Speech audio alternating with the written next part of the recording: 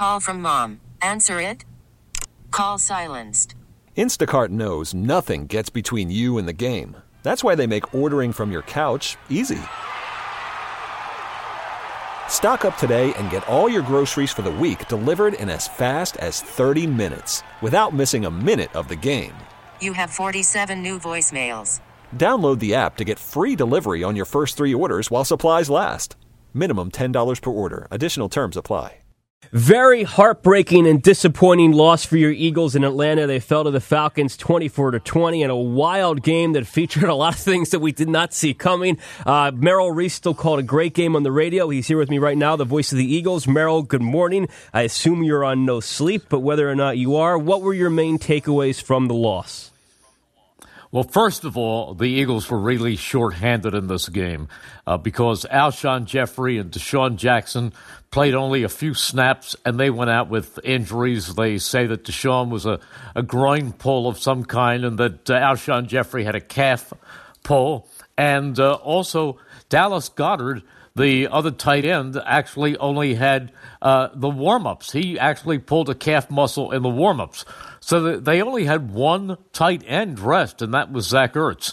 So they were shorthanded. And then once again, they were into the mode of getting off to a slow start. This is something that happened last week against the Washington Redskins, and I was hoping that it was just a matter of rust, not epidemic, not related to whatever happened last year, but they scored only 41 first-quarter points in the entire season.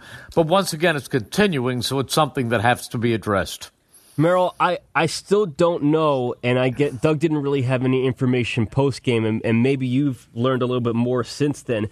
How in the world, after really not being on the injury report throughout the week, did Deshaun Jackson, Alshon Jeffrey, and Dallas Goedert simply not be able to play in the game?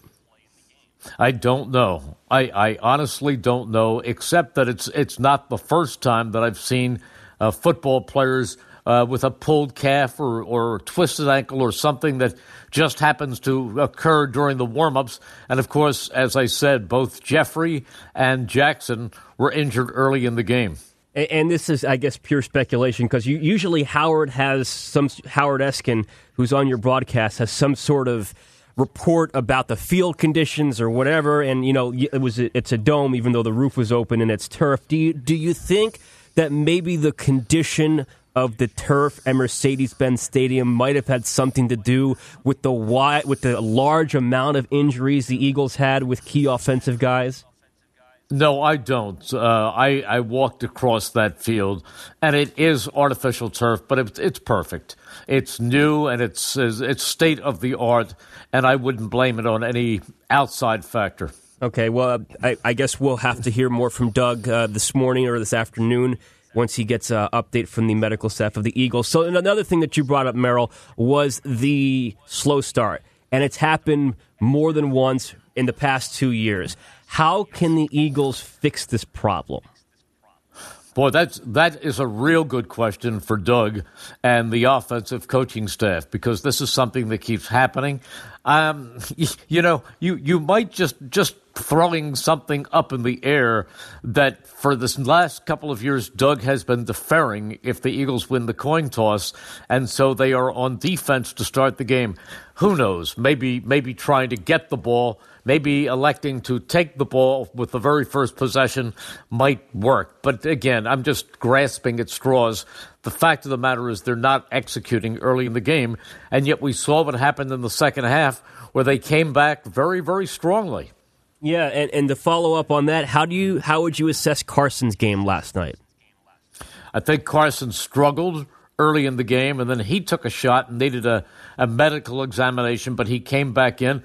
But like every quarterback, there are rough stretches that you go through. There are times that you are just not accurate, just not on your game. But the great ones, and I put Carson Wentz into that category as one of the real talents in this league, they find a way to shake it off and put it behind them.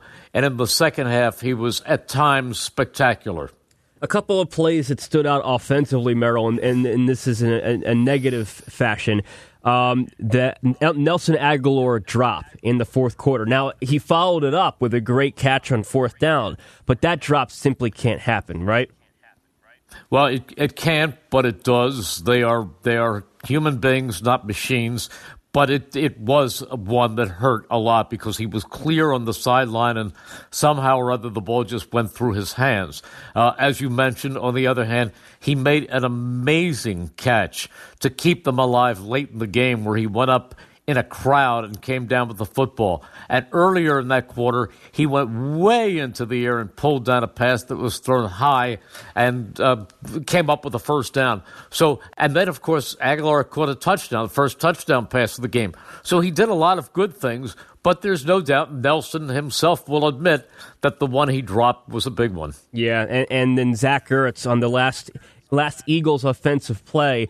What can he do to get past that first down marker? Do you think he needs to run his route a little bit longer, or is it just a situation where he was just in the wrong place at the wrong time? I think it was a matter of inches. He made the catch, as he almost always does. He was about a half yard away. He could not back forward for it because he was surrounded and he was being hit. So he tried to twist and give a little ground or spin for that first down and just couldn't make it. I think he did everything in his power. Defensively, Merrill, even though he had one of the Eagles' interceptions, it seemed like the Falcons were picking on Ronald Darby. Did you get that sense as well? I think they went deep on more than Ronald Darby. I think there were several breakdowns in the defense.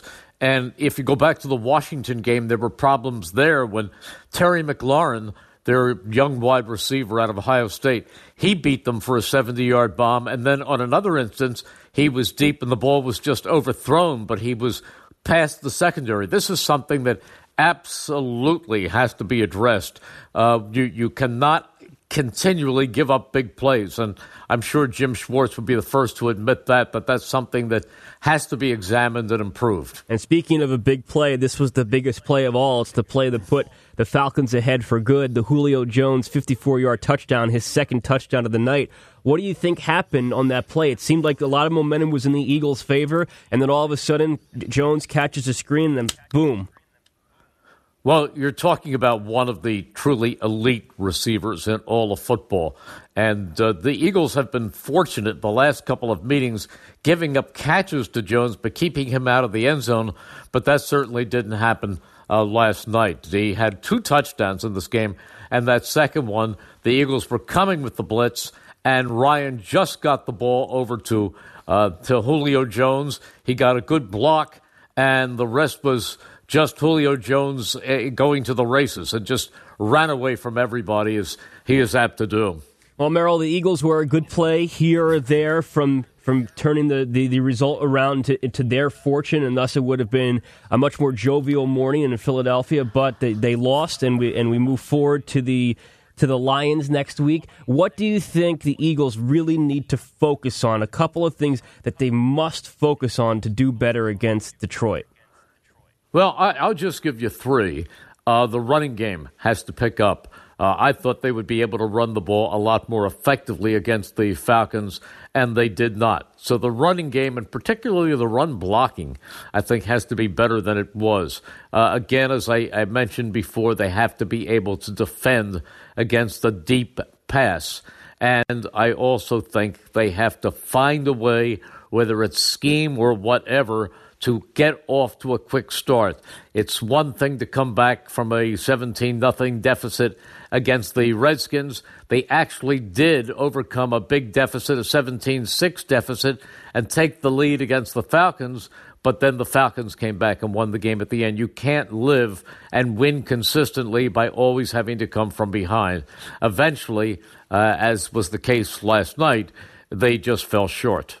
I still believe this is a good team, and I don't think anybody was picking them to go 16-0. So they just have to pick it up from here. The one good thing, it was not, certainly it was in the conference, but it was not in the division. Certainly agree with you on that. There's a silver lining there. Merrill, thanks for the time as always. Doug Peterson talks today at noon. We'll get your reaction on what he has to say tomorrow. Look forward to our conversation then. Thanks, Dave. Voice of the Eagles, Merrill Reese.